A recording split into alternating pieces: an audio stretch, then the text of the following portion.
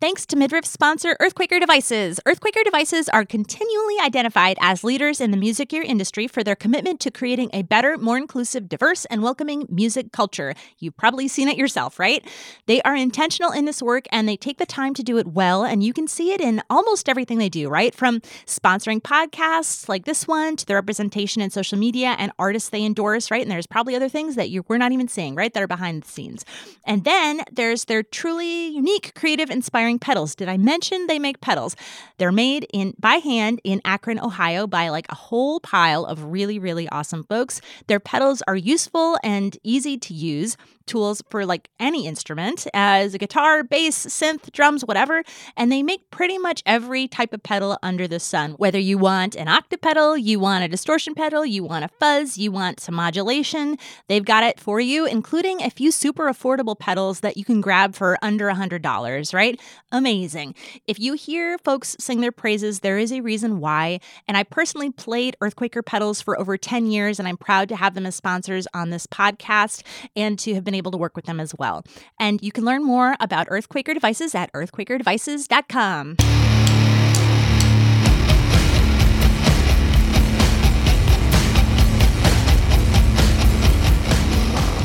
Hello and welcome to Midriff, the podcast about gender, music, and music gear. I'm your host, Hillary Jones.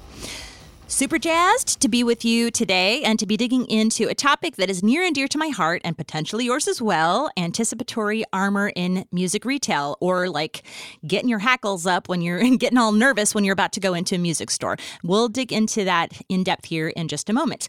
Before we do that, a few quick items. So first of all, I am in the process of diving deep into merch land, and by the time this episode drops, you should be able to grab some sweet new merch on my website, featuring, a lot of the topics actually covered in this podcast related to gender diversity and gear. And if you're into that, it will be likely right up your alley. It's a great way to support the podcast and to get something cool in the process. And I'll be sharing pics on social media, and there will be a link in the show notes about that as well. Also, I'm in the preparatory stages of an updated version of my recent online course, No Stairway Denied, Creating Welcoming Music Retail Spaces for Managers, which will be happening in May after NAMM. So if that's something that you might be interested in or you want to know more, shoot me a note about that, and I'll make sure to get you info when registration opens. And if that's not for you, maybe you're not a music retail manager, but you know one, please share it with that person and get it out there for me, please. I'd really appreciate it. So last thing, if you are in the area of Providence, Rhode Island, and maybe you are, I don't know, maybe you're a buddy, my new band, Hansy, will be playing our first show March 30th at ASG20 with other new bands called There and Helpful Hands. And like between these bands, it is a literal slew of Providence, mostly, I would say, noise rock adjacent veterans, if that is your jam. It's the first time I have played a proper show in like 3 years, and I am absolutely delighted. I cannot wait. If you want to follow Hansy, we don't have much content yet, but you can do so at HansyBanzy on Instagram. All right, so that is it for my announcements. So let's get into our main topic for today, anticipatory armor in music retail. So when I started researching the topic for this week, I was really thinking about language from like the very, very first Midriff episode with Rachel Bloomberg way back when.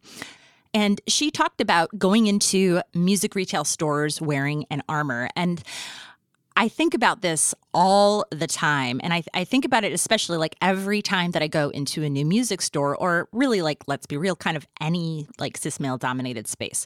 So for music retailers, or maybe folks who don't have to put up an armor when entering music stores, here's what that process looks like for me. So I usually, when I'm going to go to a new store, I might look it up online and sort of like make decisions about what my, like how high my defensiveness needs to be going in, and like thinking then about like what kind of tactics I might need to use when entering this space so as not to invoke like some sort of discrimination or mansplaining, or like in general to encourage them to treat me like I'm a human musician in the world who has an understanding of like my own wants or needs or musical desires, right? And like maybe even a little bit of money to buy something. Maybe not a lot, but maybe a little. All right. So then like when I'm on the way to the store, I might think about like the ways I would respond if an employee or customer engages in like one of the many common tropes in music stores, right? Like you can think of, I've mentioned them here many times. If you listen to the podcast, that should be obvious. But it could be like not listening when I'm telling somebody what I'm asking for. It could be like someone asking for, your boyfriend, like that kind of thing, right? So thinking about how I might respond. Traditionally, the way I had approached this would be to try and like sit down at an amp sort of as soon as I could when I got there, plug in, play something, and then like hopefully demonstrate that I am actually a musician. Not that I'm like Steve Vai or something like that, and nor do I think Steve Vai should be like the measure of a good guitarist, but at least I would be like addressed as a musician and not necessarily someone's girlfriend, right? So another technique I've used is to like pretty quickly upon arrival, ask about something like vintage or obscure or something on the wall or in the pedal display case, right? As a way of like signaling that I know what I'm talking about, right? So I'm like, let's tell you, do you have any Matsumoto like used guitars, blah, blah, blah, like something like that. And, sometimes I'm actually interested in the item. Sometimes I'm not, right? It's just a way of me to kind of like be like, see, I know a thing. Look at me, right? Other times, a salesperson like might ask me if I'm looking for anything, and I'll just say like, I'm looking around, and I'll try to avoid them and anyone else in the store for as long as possible. Just depends on the situation, right? As I've gotten older, a few things have changed. So first of all, I generally feel more confident in my knowledge, especially in like larger chain stores where I'm like, okay, like I may or may not know more than the person that I'm actually talking to just because I've been around longer. And then also I, care less about what other people think, and I feel less of a need to prove myself in many of these cases. So I might not sit down and like to play something because I just don't care. The other thing is that I'm more likely, as I'm older now, to be ignored and treated like someone's mom, and less likely to have someone like actively try to flirt with me. So those are the major things that have changed as I've aged. And so you can kind of see how there's like this way that this adjusts based on people's identities at any particular time. So that's my experience. And I still go into like most of these establishments with my hackles up, even though I'm older. I'm still just like waiting for someone to say something awful because it's happened to me so many times before. And I say that even as someone who has worked in, and I legitimately love music stores. And if you have paid attention to the podcast at all, you know that that's true. I have talked about it many times, my love for music stores, but it's just something that keeps happening. So I also realize that my experience and my responses in these situations are specific because I have been playing for a long time, and because I am a white cisgender woman, and because I can like talk about, I do have enough knowledge where I can kind of like throw out a couple words here and there. Someone's experience when they're brand new might be slightly different as well, right? So all right, that's my caveat. So let's talk a little bit about why the hackles. Where does this come from, right? So I've been thinking about this experience a lot also because so many of my guests have mentioned that they too have their hackles up when they're going into these spaces, right? And many of them have stated that they simply just don't go into the spaces anymore. They buy things from their friends, or they buy things online like exclusively. And some of them just stick with like the same gear forever because they don't want to have to deal with the process of buying something new because it's just too much of a hassle and not worth it. So discrimination and sexual harassment experienced by, like cis women, trans, non-binary musicians in music retail stores, as outlined in the Gender and Music Career Experiences Report. I have plenty of data demonstrating that. They're clearly common experiences, and they also extend to like things like what is considered street harassment or public harassment by other customers in a variety of retail environments, which I didn't really get into as much in there. It's more about the experiences specific to interacting with employees, right? But that is also a big part of it as well. And also like racial discrimination is a very common experience, such as like people like, the quote unquote situation or scenario of shopping while black, right? Like I'm sure you've heard of that. That is another situation that comes up. So a lot of people are experiencing these in different ways. And the hackles are coming from all of those combined and cumulative experiences that people have had over the years, especially in particular spaces, right? So I began thinking about this process, or what I'm calling here anticipatory armor, and like how it affects or impacts someone's connection to music gear, creativity, community, and in addition to like their physical and emotional well-being, right? So let's talk about the impacts of anticipatory armor. So I want you to take a second here to like relax your shoulders. Take a second, just relax your shoulders, put them down as low as you possibly can. Don't force it, but like let them just kind of sit there, right? If you're like me, your shoulders might consistently be located somewhere near your ears, even if you don't notice it. Like I do it constantly.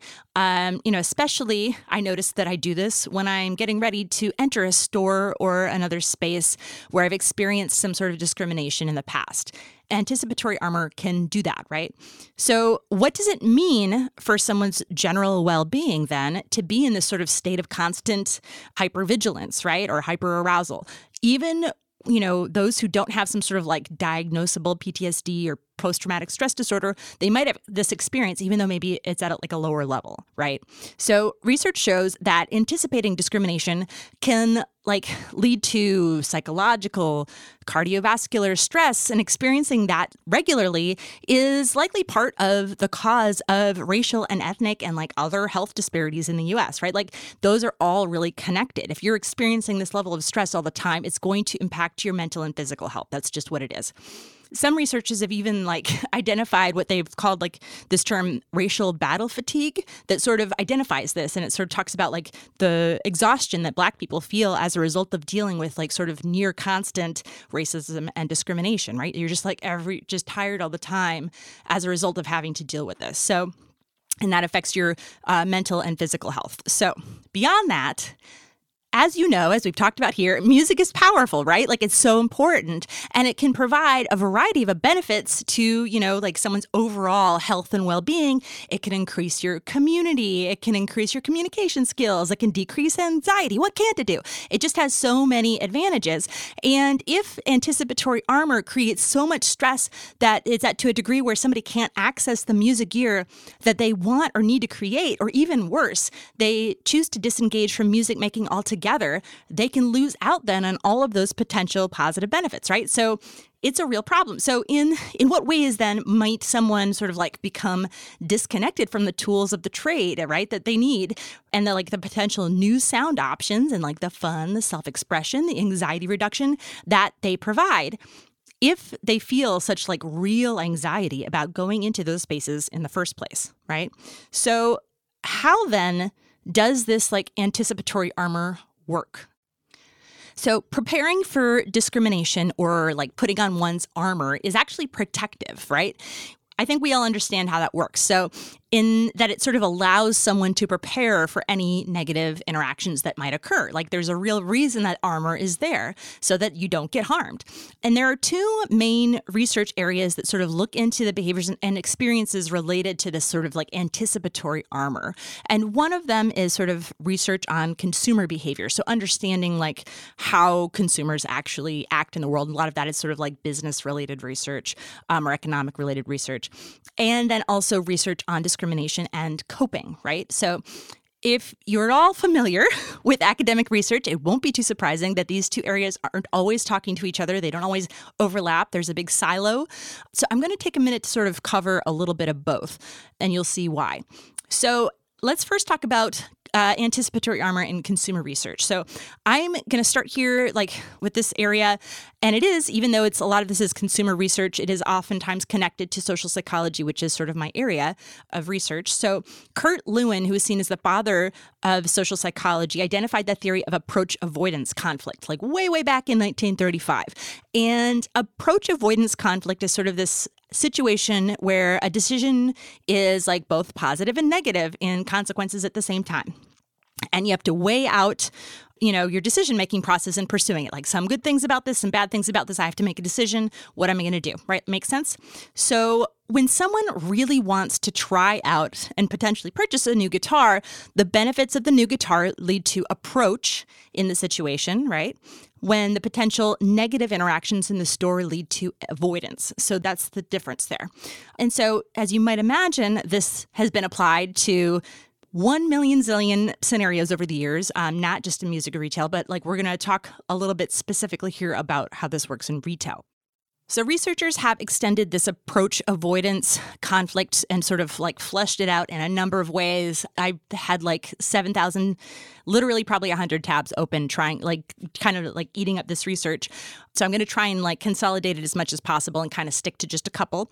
A common and potentially useful way, I think, for framing this issue is the Mehrabian-Russell model developed by environmental psychologists Mehrabian and Russell, shocking, I know, in 1974.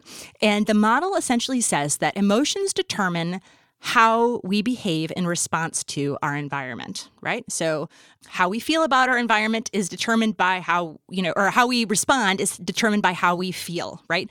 So the emotions here usually referred to as the PAD model stand for pleasure, arousal. So that's like, that could be excitement, frenzy, being jittered, and dominance. So pleasure, arousal, and dominance. Dominance being like personal control in the environment. So you can tie each of these emotions to either approach or avoidance. And if an environment is pleasant, I'll choose to approach it. If it is unpleasant, I then choose to avoid it, right? Makes sense? This all tracks. Approach behavior was then broken down by Mehrabian and Russell into the following behaviors. I promise this is a little bit detailed, but we'll get into some more about this in just a minute. So first of all, we have the desire. The way that it's broken down is into the desire to physically stay in the environment, right? Like, do you want to stay in the environment? Do you not want to stay in the environment? 2, desire or willingness to look around and explore the environment. So if you're a customer or consumer, do you actually want to stick around and look and see what's there or not? 3 is the desire or willingness to communicate with others in the environment, right? Are you avoiding the employees? Are you avoiding the other customers there? That might be part of this as well. 4, enhancement of performance and satisfaction with task performances. So the problem with much of this consumer-based research, you can probably see here, is that it generally looks at the impact of the and maybe you can't see it, but I'll tell you, the impact of the temperature or like the layout of the store or how busy it is are generally kind of what they're focusing on here. It's really not specifically addressing the very real experiences of customers and potential customers based on things like their identities and related discrimination. And there are places where this comes up, like they talk about affiliation and things like this. And I would say that's kind of more connected to things like hiring and that kind of thing. Like if somebody looks like you, you're going to feel connected to them. You're going to have what they call place identity. We're not going to get into that. So I would also add that much of this research looks at the experiences in a particular store without looking at sort of the cumulative effects of discrimination in similar environments. So how much, if you're going into a particular store, you are bringing with all your previous experiences, right? They're treating it in many cases like every store is an individual experience, which I don't think is real. So they're not looking at how much of the impact of this leftover discrimination that you might have from a previous bad experience and say a guitar shop transfers to the next store that you visit, right? That's not part of it. All right, shout out to mid-riff sponsor Stompbox Sonic. Stompbox Sonic provides musicians with an extensive tonal palette for auditory exploration. Specializing in effects pedals, they offer a curated collection of companies large and small, some locally crafted and some assembled from around the world. Adam and Jen have been helping musicians and sound-based artists find their sound since 2009. By working collaboratively through one-on-one consultations, they do more than sell you a pedal. They ignite the creative spark to bring your music to life. They create a comfortable, judgment-free environment for all musicians where sonic experimentation is encouraged. Whether you play guitar, bass, trumpet to harp, Rhodes, and circuit bent speak and spell, Stompbox Sonic will work with you to find the right effects to fit your project. Check out stompboxsonics.com for more. Holcomb Guitars are sponsors of Midriff. Nick Holcomb builds beautiful custom guitars to your specifications and has a mobile guitar repair setup too. That means he will come to you in Rhode Island or Massachusetts, either fixing your guitar on site or picking up and dropping it off when he's done. Who does that? Literally no one. No one does that. No one except for Nick. He has set up, repaired, and modified many of my own instruments, and he does great work. I also like knowing that we share values on important topics, and I'm guessing if you are listening, that is important to you too. That and not being treated like a baby. Nick will treat you like a regular old human person in the world who deserves respect. Who knew it was possible? If you want to learn more, check out holcombguitars.com or follow him on Instagram at holcombguitars.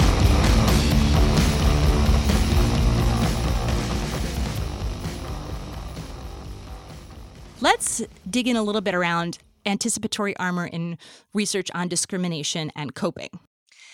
Even much of the research on discrimination is related to coping with discrimination without necessarily focusing on the preparatory actions for the future, right? It's like what happens after the fact. But there is still some research relevant to this conversation, and some that I think is really closely related. So let's get into that. The closest similar phenomena I could find in the research related to discrimination was that of armored coping.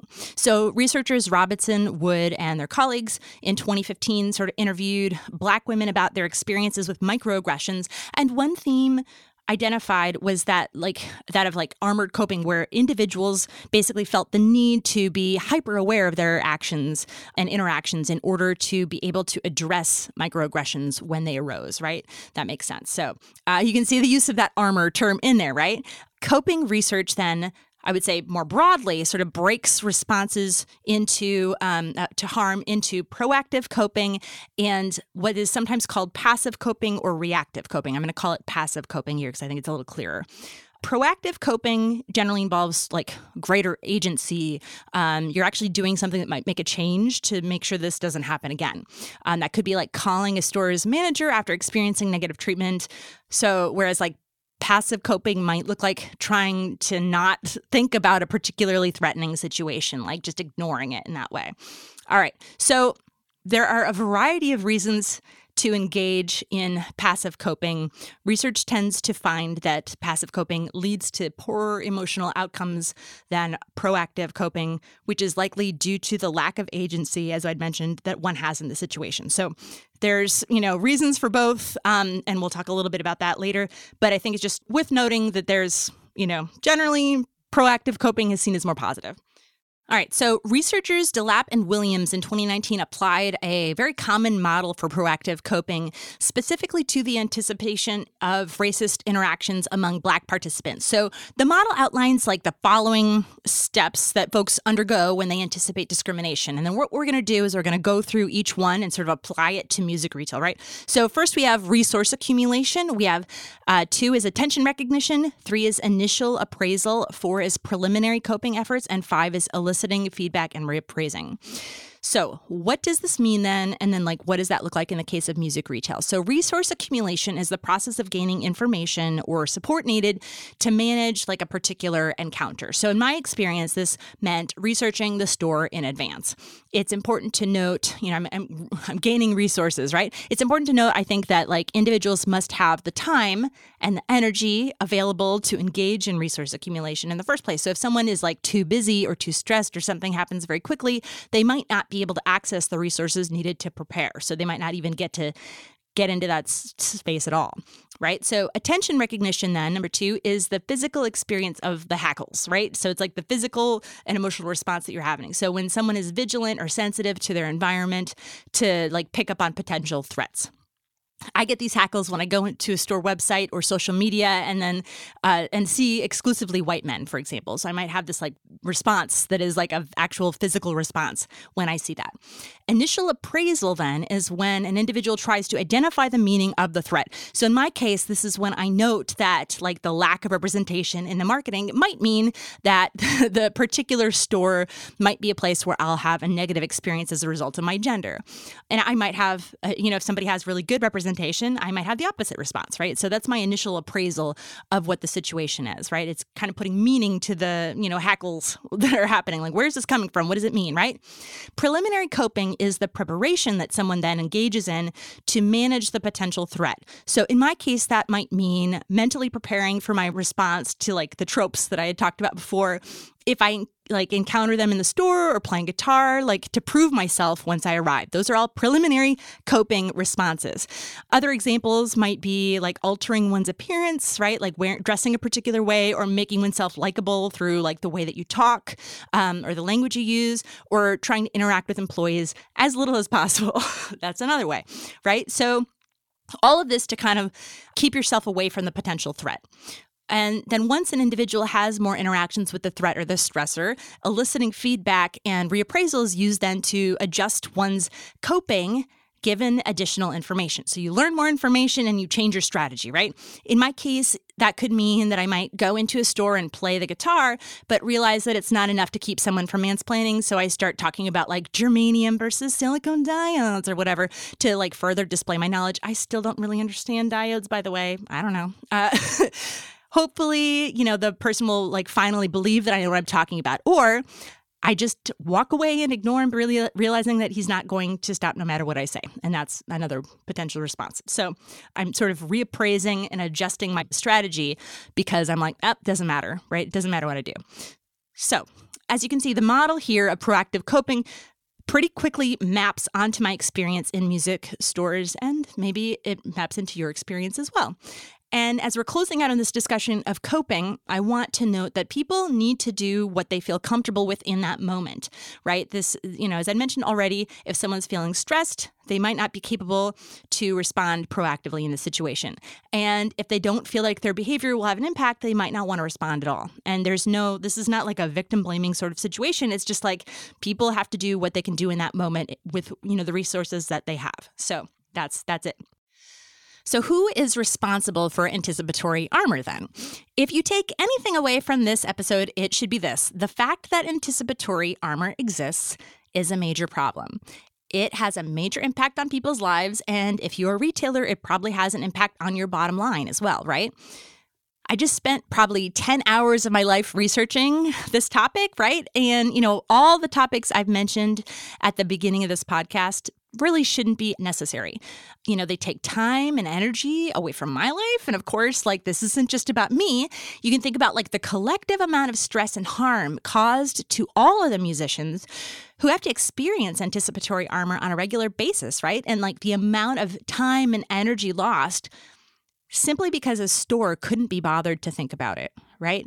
I think a lot of people don't realize the degree to which this can actually affect people and can affect society, can affect the music industry, affect people that you know. And I know that the people hopefully that are listening to this episode don't want to contribute to that and they want to help make change around that. So let's talk about what that looks like. So what can stores do to prevent anticipatory armor? So I've written and spoken a ton about this in the past, about the ways that retailers can create better spaces. As I'd mentioned, I ran an online course specifically about that as well. But I'll outline it again here because it is so important. So if people want to decrease folks' need for anticipatory armor in their space, this is how you can start. So first of all, diversify representation on your website and social media. So this signals then to potential customers that even if your current employee base is predominantly cisgender, heterosexual white men, you are at least aware that representation is an issue. And I know a lot of people talk about tokenism and they get worried about that, and I think that's a real thing. I've written about that as well. I talked about that as well. Feel free to read about that. There's lots of ways to prevent that. And anyway. 2, diversify your hiring. And that is related here as well. So the tokenism piece, at least. There are really a myriad of ways, though, that you can do this, from your outreach and recruitment, your job descriptions, hiring process, the benefits you provide. Pretty much every part of hiring can be improved to increase the diversity of the folks who work in your store, right? There's so many different ways to do it. But I know that it is a challenge for folks, especially if this is sort of a new topic, right? Or if they are really kind of starting from zero. Totally get that. If you have any questions, I have written about it a lot, but please reach out if you have questions. So 3, be clear about your values. So if you're actively trying to create a more welcoming and inclusive environment in your store, just say it if this is something that you're doing. Say it on your website, your social media, and signage on your store. Everywhere you go, put it on your t-shirts, do whatever you need to do. It's going to symbolize to people that you mean it, that you really want to create a space that is welcoming.